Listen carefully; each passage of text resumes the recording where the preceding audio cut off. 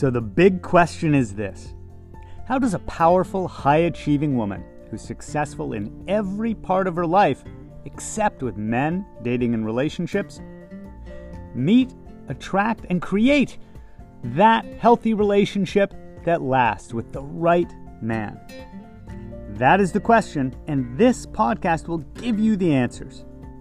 My name is Barry Price, and welcome to Her Dating and Relationship Secrets.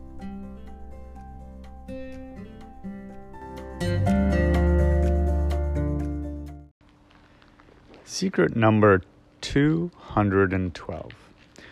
This one comes to me as I'm going out for a morning walk. It's a beautiful morning here in Venice. It's quiet, the air is cool and clear.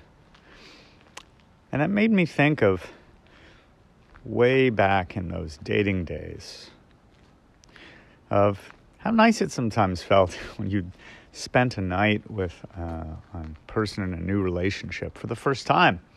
And there's that sense as you wake up, that very first morning you've ever woken up together, there can be that discovery, right? Like remembering that there's a person there instead of waking up alone. There can be that fun of getting to decide what the morning ritual will be if this is a healthy person and you met in a healthy way.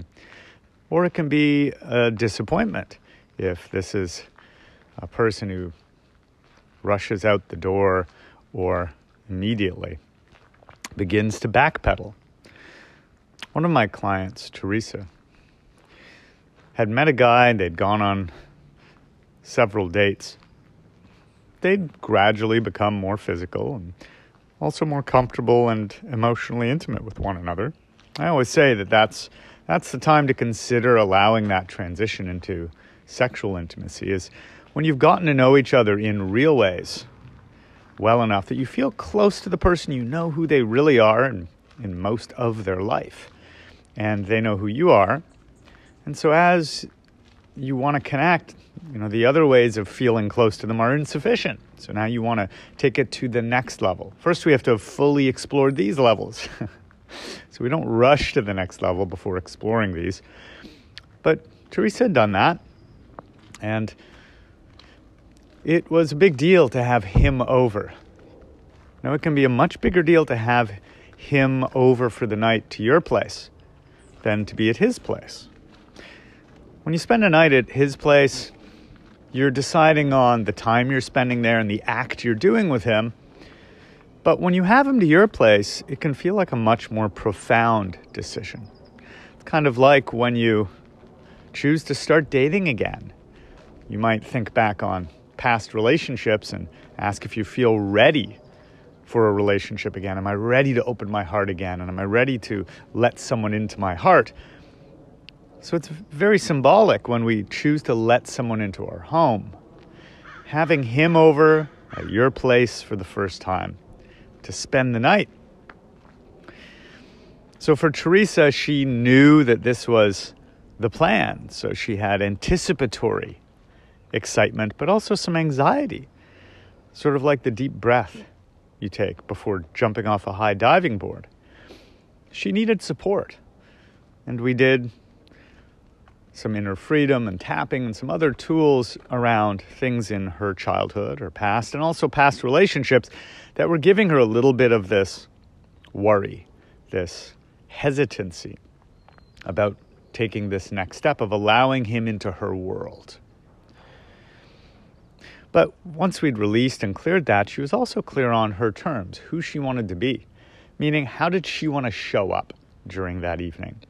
And what were her boundaries around the way they would spend that evening and the expectations she wanted to set around what it meant and what the next day would look like. Having done all that, she was able to enjoy the next morning knowing that they were both on the same page. There was no waking up wondering if he'd stick around, wondering what it meant to him that they had done that, because they'd already communicated those things.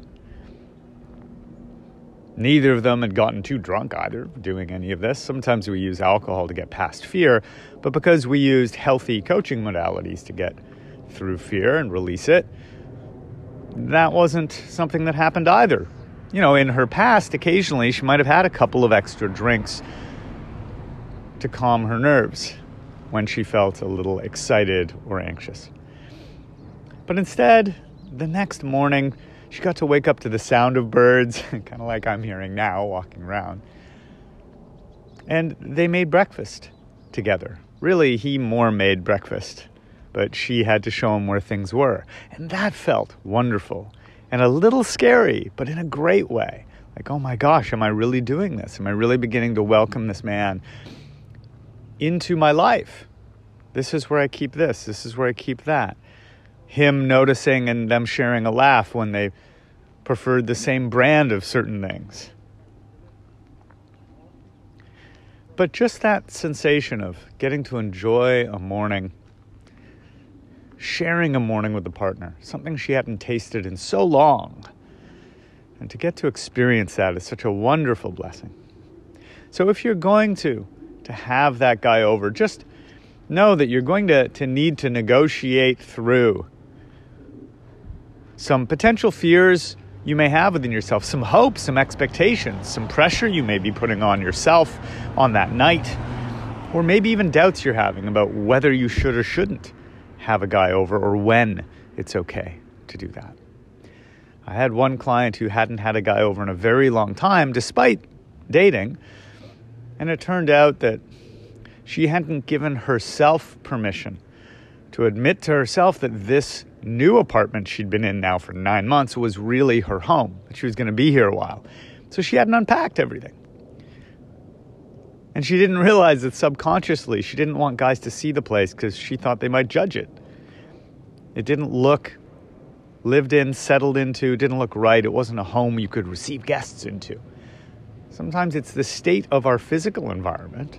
Remember, that's one of the environments we work in. Sometimes that's what's creating a little anxiety, hesitancy, or doubt.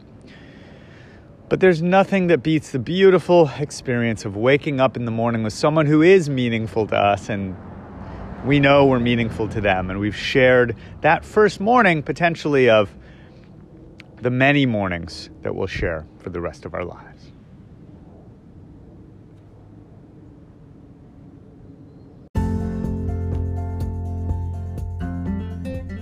Thanks for joining us.